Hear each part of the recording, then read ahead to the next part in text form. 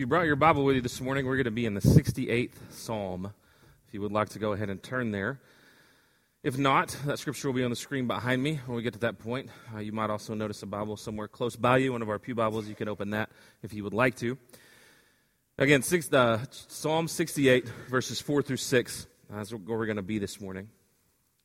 So about 4 years and 1 month ago, I was standing in the parking lot of First Baptist Church, Bront, Texas, leaning into the driver's side window of my wife's car, having just locked up the church behind me for the very last time, our very last day there. We were literally getting in our vehicles and driving from Bront to here to begin our life here.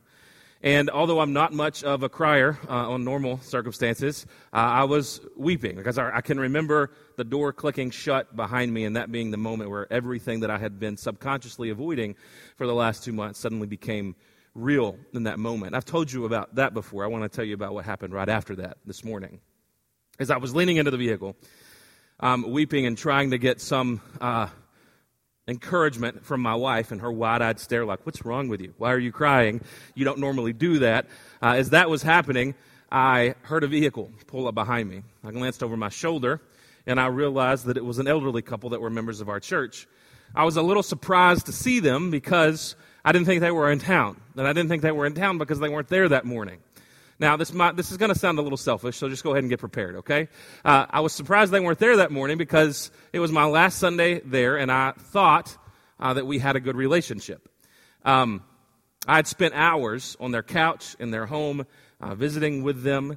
I had seen them in the hospital numerous times. Both of them had been in and out of the hospital the entire 6 years that I was there. One time I went in the middle of the night to see the husband of the relationship because it was a kind of a dire circumstance. Needed to see him. He ended up being okay. But during that 6+ years we were there, I thought I had developed a relationship. So when I didn't see them at church that morning, I just assumed that they were out of town.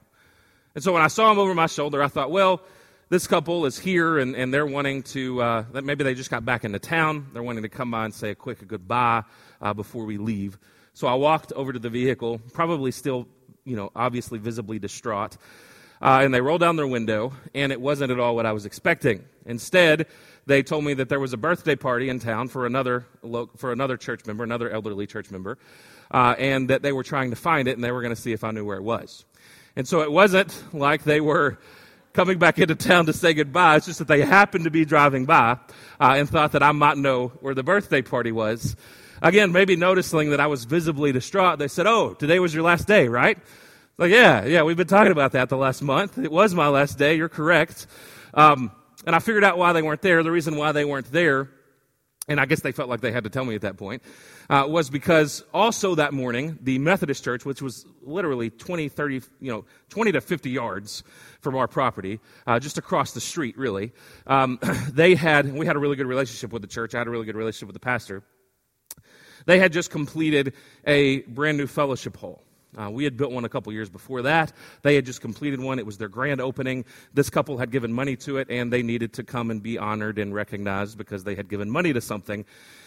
And again, maybe that's a valid reason, maybe not. But selfishly, I thought, well, that's nice. I'm glad you got to go and be honored, and that you came to say goodbye, even though you didn't really come to say goodbye. You just came to ask me where this birthday party was. And then they kind of nonchalantly said goodbye. I remember the conversation was so nondescript, just one of those normal awkward conversations you have with people. Even at one point saying, "Oh, where are you going? You're going to Dallas, right?" Which, by the way, give them a break. Anything this direction to West Texans, anything in North Texas is essentially Dallas. The whole thing is Dallas, from Weatherford to Greenville, right? From Waco to Denton. Everything is basically Dallas to West Texans. So they left kind of nonchalantly with that. And again, I'm already emotionally distraught at that point. And I'm making light of it. But I remember that for a reason. I remember that because there have been few times in my career in ministry where I have felt that lonely. We were leaving. We were unplugging completely. I've talked about the difficulty of that before, moving from one environment to another. And I know in ministry we're not alone in that many of you have picked up your entire life and moved it because of a career choice or because of a family need, and how threatening that can be to your entire system, your entire way of life. So that was going on, but just the thought that I had made, and maybe it was a self-righteous thought, but that I had made a difference in this couple's life, and then to see that it was just another day for them. I remember feeling lonely in that moment. And you might say, well, why in the world would you feel lonely? I had our little boy, Corbin, was about 2 at the time, in the car. Cheryl, of course, was waiting on me. We were completely unified in coming here. There were a few things in our marriage, other than having our children, that we knew beyond the shadow of a doubt that God was calling us to do. Other than coming here, that was one of those things. You guys unanimously declared that the case as well, which we were enjoyed and felt loved and everything like that. And so you could ask in that situation, why in the world would you feel alone? I don't know. Loneliness is one of those things that you can't often describe, right? It's one of the same things that play as to why you can feel lonely in a crowded room. Of why maybe some of you, when Thanksgiving and Christmas come up, you're going to be in a room surrounded by your family and still feel lonely. Or maybe you're in a crowded church building, or a Sunday school class, or even lying your head on your pillow next to your spouse. There might be something in you that feels lonely, even though you shouldn't. Even though you don't understand why, loneliness is something that we struggle with in our world today. Statistics prove this to be the case. Loneliness is killing us and making us sick. Now, preachers are prone to overstatements, but people who study the world around us would say that that's not an overstatement. The Washington Post reported last year that rates of loneliness, that's people who self-report being lonely, so this is probably even a conservative estimate, rates of loneliness have doubled since 1980. Since the 1980s, up into the 40-something percentile of Americans that report feeling lonely on a semi-regular basis.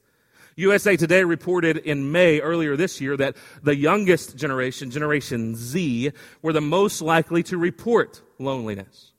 Now that seems counterintuitive, I know, but it tells you the direction that our society is heading, where even though we feel super connected in our technological society, that we are in reality becoming less and less connected. That same USA Today article said that being lonely has the same effect on mortality as smoking 15 cigarettes every day.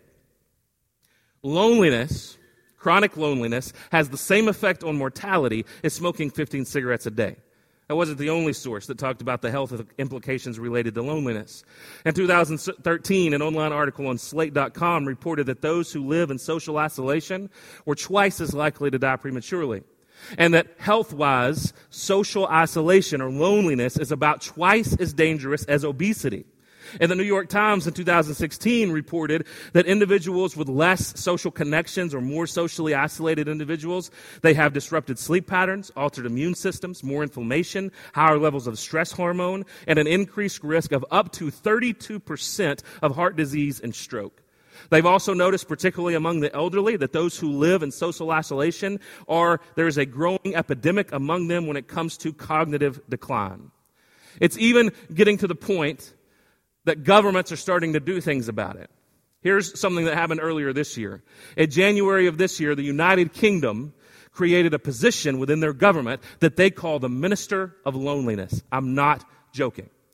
They noticed that it was such a significant issue within the United Kingdom that the government itself was not only going to throw resources, but was going to create an entire position with staff underneath her to become the Minister of Loneliness. By the way, can you think of a more depressing business card to give someone? Hello, I'm Corey. I'm the Minister of Loneliness. Can you think of something more distraught to spend your life doing? I've actually read a little bit on this lady. She suffered from depression earlier on in her life, so she's the perfect individual to serve in some kind of role like this. But the United Kingdom noticed that 9 million people within their country reported being lonely often or always. So if you had one of those 1 to 5 surveys, it would be the 4 and 5 category, right? It would be the people who loneliness is a chronic issue. 9 million people, that's about 14% of their population. According to Time magazine, it was costing UK employers $3.5 billion annually to deal with this loneliness epidemic, from missed work to health care to all the other things that come alongside of it. And so they decided to do something about it and to actually put someone in government in charge to become the Minister of Loneliness. Loneliness is killing us and making us sick. It's even lonelier when we're lonely in places where we feel like we shouldn't be lonely. And that's what I want to get at in particular this morning. We see television shows about workplaces like the office or something where the individuals get along and laugh and play jokes on each other, and there seems to be this camaraderie. If you're in a workplace and you feel lonely, you feel like not only are you lonely, but you're alone in your loneliness. This is not how it's supposed to be. You might feel that way among classmates if you're in school. And again, you see classmates enjoying and best friending other people within your class, and you're left at the lunch table by yourself or feeling socially isolated while everybody else seems to be connecting. Again, in marriages, it's one of those pronounced lonelinesses. It's not necessarily that you and your spouse are antagonistic towards each other, but if you've ever been in a relationship where somebody that you've known for decades feels entirely distant, the loneliness that can come with that is a loneliness that is a different animal. And even loneliness within the church, one of the places that we as Christians believe that ought to be the most welcoming, the most friendship nurturing, can sometimes feel the loneliest, because when we feel isolated at church, we feel like maybe there's something wrong with us, and we feel like this is obviously not the way that it should be. And when we feel that way, we feel correctly. It should not be that way. We are indeed the body of Christ. But this morning, I don't just want to give you bad news. I want to tell you that there's hope. And I want to tell you that the church, even though I've just told you that when we feel lonely in the church, it's harder than any other kind of loneliness, at least in my opinion, I want to tell you the good news that the church is God's cure for the loneliness epidemic. In the scripture we're going to read this morning, Psalm 68, we see God and the way He solves loneliness, the desire that He has to bring people together and to put the lonely in homes. And before I go ahead and read the passage, let's pray together. Father, again, we thank you for this morning, God. We thank you for your Son, Jesus. Lord, we thank you, as Daniel reminded us earlier, God, that because of you, we are never truly alone. God, that you are with us. Your word tells us that you will never leave us nor forsake us. God, Jesus tells us that the Holy Spirit is even among us, within us today. So, God, I pray that through your Spirit, Lord, even as we talk about loneliness and read your scripture, God, that if there's anybody in here this morning that is feeling lonely, God, that through your Spirit you would testify to them that they are not alone, that you are with them, that you are for them.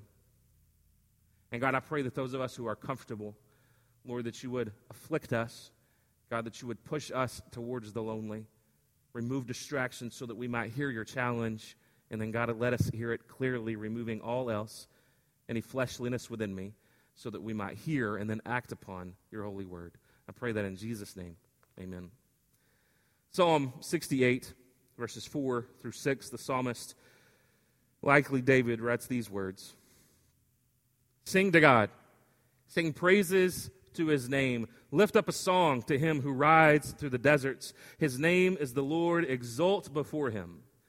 Father of the fatherless and protector of widows is God in his holy habitation.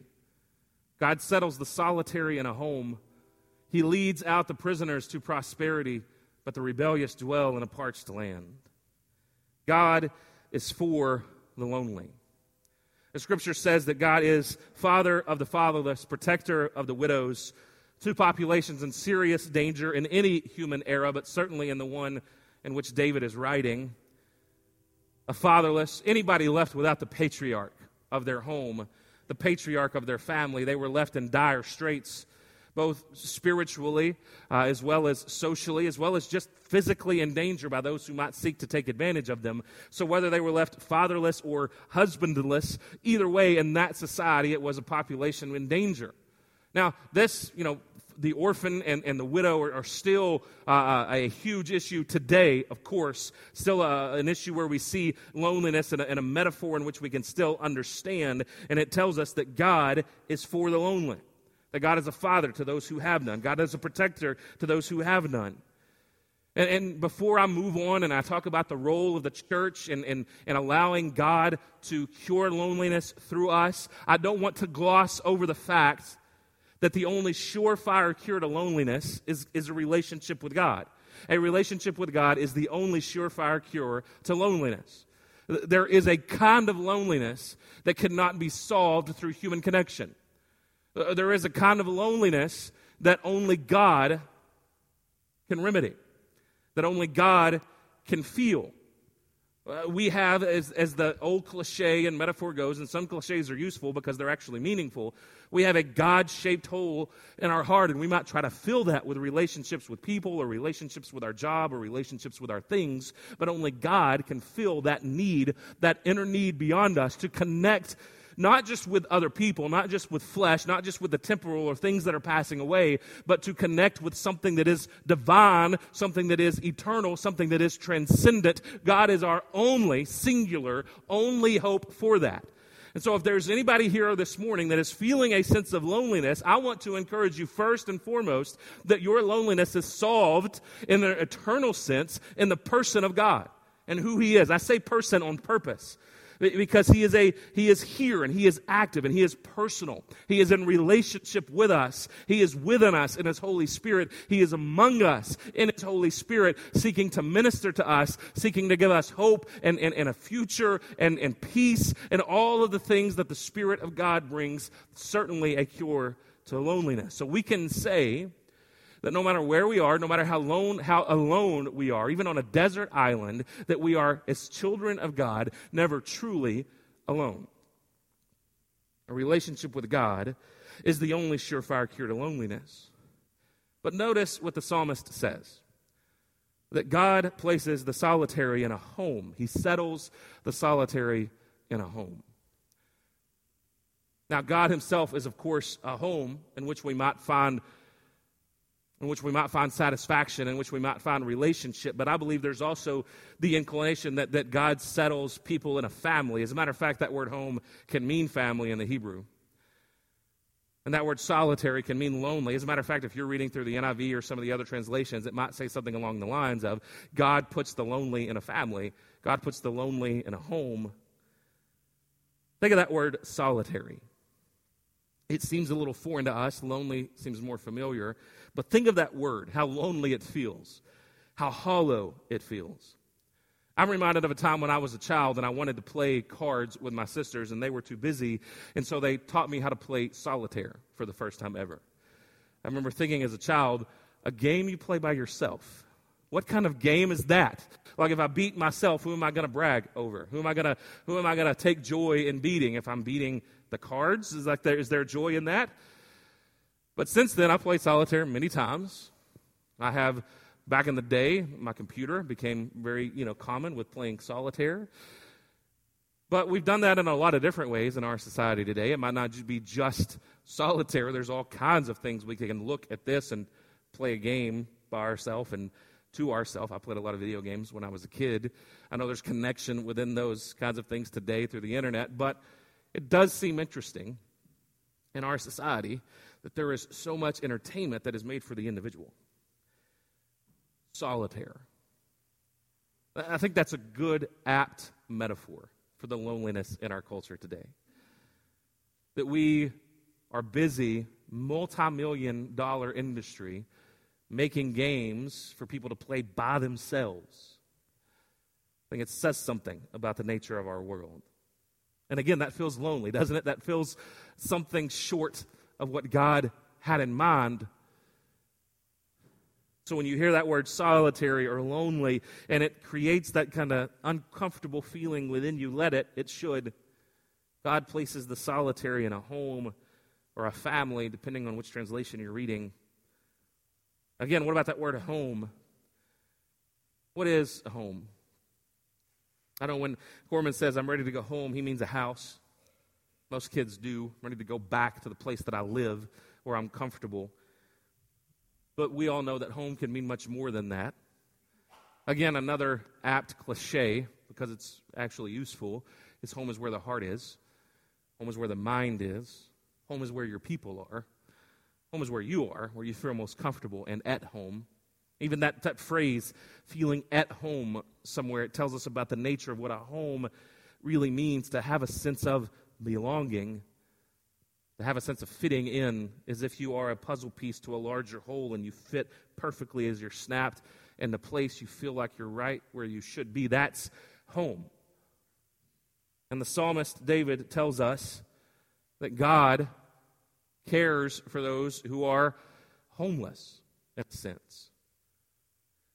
If you've ever gone with us to our homeless ministry, you know what literal homelessness looks like and the despair that can breed, all of the different problems that can breed, anything from cognitive issues to health issues to social issues, all of certainly economic issues had by those who are on the streets. But think about it through the lens of this idea, loneliness. Many people today are living in practical homelessness. To be lonely is to be practically homeless. Now, you might have a place to go that you call your house or your home, but if you don't have a people with which you belong, there is a sense of homelessness, a very real sense, and in some ways even more real than literal homelessness that we would call in our society today. To be without a safe place, without your people. Everybody loves to have their people, right? The people that you can go after a long day at work or after a frustrating encounter with someone out in the world, that you can go to your people, that you can go to your home base and that you can vent, that you can be encouraged, that you can encourage those who are around you and take joy in that as well. When we don't have that, homelessness is an apt metaphor. We don't have a place to belong, and just like literal homeless people, and again, I'm not trying to belittle their plight. That is a terrible issue that we need to be about in this world. But when it comes to loneliness, it is another issue that kind of fits that same mold because people are left dangerous in many different ways. We've seen even health ways that I've told you about earlier.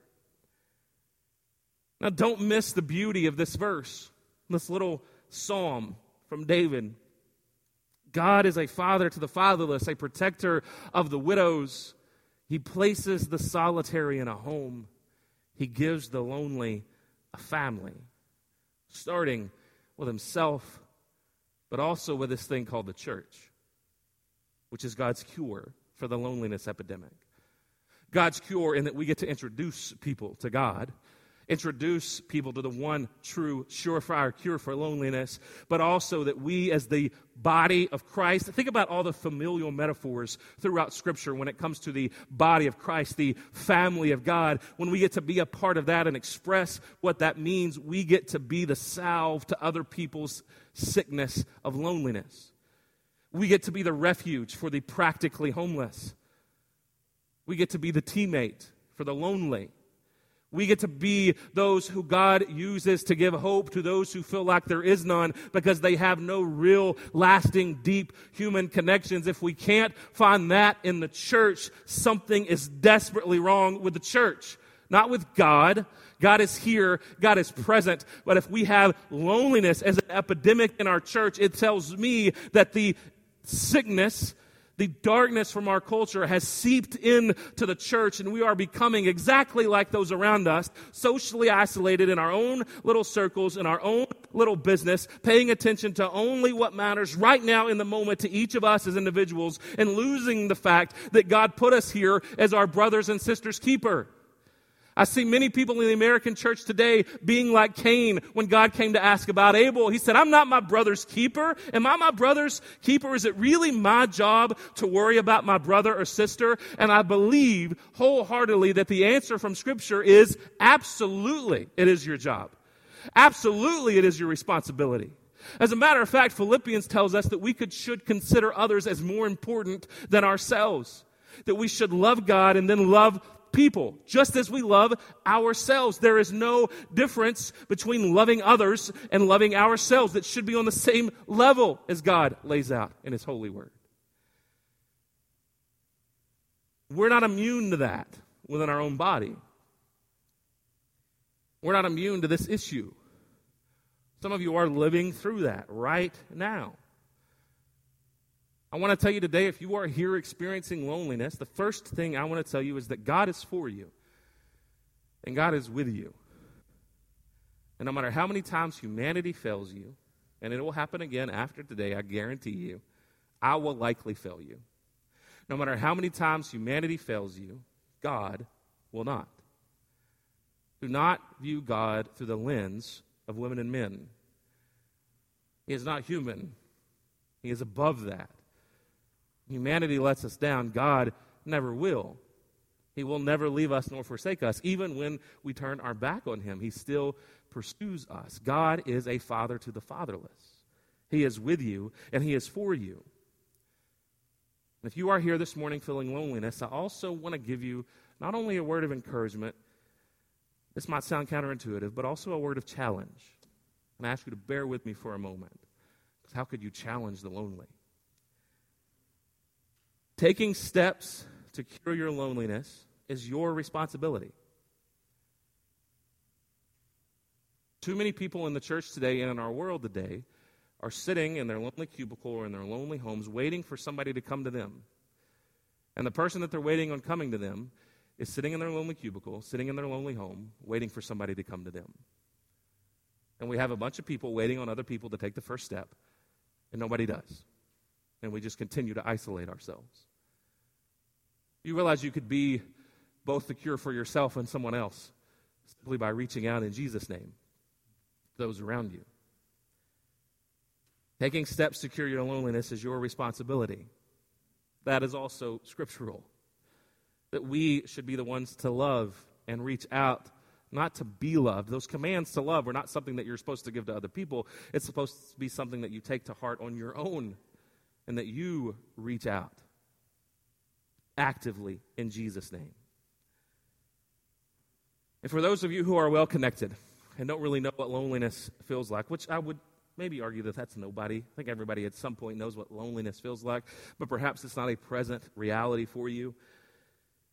I want to remind you that God is with and for the lonely. And I think it's a good idea to be for and with the people that God is for and with. Amen? And I want to remind you that there is always a lonely person looking on. When you're in a crowded group, when you're in a church building, there's always someone watching that needs human relationship. If the statistics are true, which I wholeheartedly believe that they are. There's always someone looking at your group of friends laughing, thinking, man, I wish I could be a part of that. Or looking at your family as you throw your kids into the air, missing the time that they were able to do that.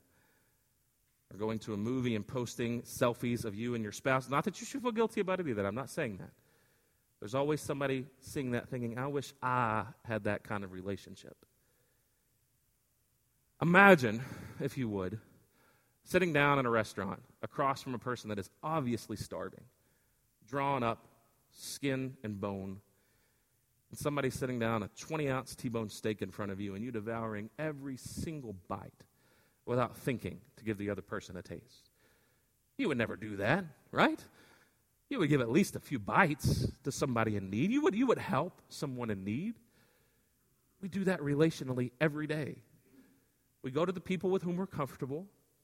We hang out with our cliques. We might not call them that, and we might not have created those on purpose, but we hang out with the people that are like us, and we get comfortable within that group, all the while there are people standing on the sideline, looking across the table, salivating for such a relationship, for such a connection. How about we extend a taste of friendship and relationship? Taking steps to cure your loneliness is your responsibility for those who are well connected. Taking steps to cure the loneliness of others is your opportunity. It's a chance for God to use you, to make a difference, to be his cure for the loneliness epidemic. You say, I believe that the prospect of loneliness is antithetical to the gospel of Jesus Christ. That there is nothing about the gospel that promotes loneliness or a Lone Ranger mentality. That is a new Western American idea that I'm a Lone Ranger, I'm an island, I'm on my own, I'm going to do this thing individualistically. No, we belong to a community, and there's nothing contradicting that within Scripture. We belong. There are times that people had to stand up on their own and make big decisions, but even when Elijah is in the wilderness saying, God, I'm all on my own, what is God quick to remind him? No, you're not. There are other people. It was never meant to be a Lone Ranger kind of thing, ever. That is a creation of our modern world. Loneliness is antithetical to the gospel of Jesus Christ. How many times do you see God working to cure loneliness for those who suffer with it? Think about the places in Scripture. Those of you who are familiar with the story of Abraham, Sarah, and Hagar, think of the Egyptian maidservant Hagar. Think of how God used her, right? What God did in her. Think of that whole story, right? And when I say used her, I mean she probably at least felt used by God and God's people. Abraham and Sarah, because of their lack of faith in God, decided to bring her into their plan and likely unwillingly on her part impregnated her because they didn't believe that God had the ability to impregnate Sarah just like God promised would happen. And because they didn't believe God, they brought her and her son Ishmael into the whole story. And what happened? Sarah got bothered by Hagar's presence and decided she needed to leave. And so Abraham, being a nice, wonderful stand-up guy, aren't you glad that there are fallen people all throughout the pages of Scripture and that even Abraham is one of them? Tells Hagar, it's time for you to go. Gives her some water and says, good luck, essentially. And she leaves, and she's later on after that about to die of thirst and begs somebody out there to listen to her because she sees her son about to die from thirst. And then God shows up. He is a father to the fatherless, a protector of the widows, and he's been that from the very beginning. Do you know who the first person to name God in Scripture is? It's Hagar. And she calls God the God who sees. Our God is a God who sees the lonely and the hurting and the marginalized. We see that in Jesus all over the place. When he stood in front of a crowd of murderous people and said, if you're going to stone this woman, you should cast the first stone if you have no sin. Willing to take their wrath upon himself. Who was willing to call out to the wee little man Zacchaeus in the tree who was just a terrible tax collector, a varmint of an individual. God was willing to call out to him. Jesus was willing to be associated with the gluttons and the prostitutes and the tax collectors and the sinners because he knew they were on the outside of society and someone needed to be a father to the fatherless, a protector of the widows. Jesus was that man. Even on the cross, he knew that he was about to leave his mother without a father or without a husband, not a father, without a husband. Without he being there as a son to take care of her. And so even on the cross, he talks to the only disciple that was in his presence, John, and he essentially tells her, this is your mother, take care of her. Even in the worst moment of his life, God, Jesus, was for and with the lonely. Loneliness is antithetical to the gospel of Jesus Christ, and anywhere it exists, it is proof that the world is still at work and we are not yet where we ought to be. But again, I have a promise for you. I have good news for you. The church is God's cure for the loneliness epidemic in our world today. Again, if you're feeling lonely this morning, just like God sought out Hagar, just like Jesus called out to Zacchaeus, God, through his Holy Spirit today, is present, wanting to minister to you in a quiet, invisible way, but in the most powerful way possible. Your loneliness will never be cured completely until you have that relationship with God. If you don't have that this morning and you want to know more about it, I would love to talk to you during our time of invitation or after our service is over. You can talk with me then. But I also want to tell you that there is a community to which you can belong. And instead of getting lost in your loneliness, admit the pain is real, sit with it, admit it, be honest with the pain of loneliness, and then do the awkward, courageous thing of stepping out. We're so afraid of awkwardness in our society that we don't want to have awkward little conversations or awkward interactions or share a meal with a person that we haven't shared a meal with before because we're afraid there might be awkward silence. Would you just give it up and push past that? And realize that just on the other side of awkwardness, in many cases, there is a lifetime relationship waiting on you. Friendship, companionship, community. And even if you are lonely, to take that step towards someone else. And certainly for those of you who feel connected, who feel like you have a good group of friends around you and aren't currently struggling with loneliness, someone around you is. Someone watching you is. In the name of Jesus Christ, give them a taste of the community of Jesus, of the body of Jesus. Let me give you a real-world way to do that. You know, one of the things that we don't do much in our society even anymore, and I know I don't sound like a young man saying something like that. Being just 35, you would think I would be 60 or 70. The kids these days just don't do this anymore. It's kind of what I'm saying. But one of the things that we don't do anymore in our society, even in the 20 years that I've been aware of things going on around me, is open up our home and share meals with each other. Something we just don't do very much anymore. If you do, you're in the minority, and God bless you. Here's what I would encourage you to do. twice a month for the next year, dedicate yourself to having someone over or having someone out.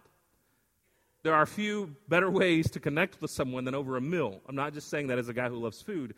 I'm saying that as a student of the world around me. There are few better ways to connect with someone than over a meal. It takes away some of that awkwardness. Or over coffee. Or go to a game. Whatever it might be, just a couple of times a month for the rest of the year. I'm not just saying this like, here's some nice little idea. No, this is a real challenge. 2 times a month, once every other week, essentially, for the next year, have somebody out for lunch or supper at a restaurant or have them over to your house. If you're feeling like, I got 5 kids at my house and we're doing all this other stuff and I can't clean up and blah, blah, blah, then go out. You don't have to go to Ruth's Chris or something in downtown Fort Worth. Go to McDonald's. Who cares? Just Subway, whatever. Just go somewhere. Have somebody out and spend some time with them and get to know them. And look, I've said this before, but I'll say it again. You don't have to have a Bible study for it to be holy. Right? Just share life with each other. We have plenty of Bible studies here that you can come and be a part of. Sometimes, though, we just have too much, and it's time to actually go out and just live the life and actualize Scripture rather than studying it and not doing anything with it. Amen? Or oh my?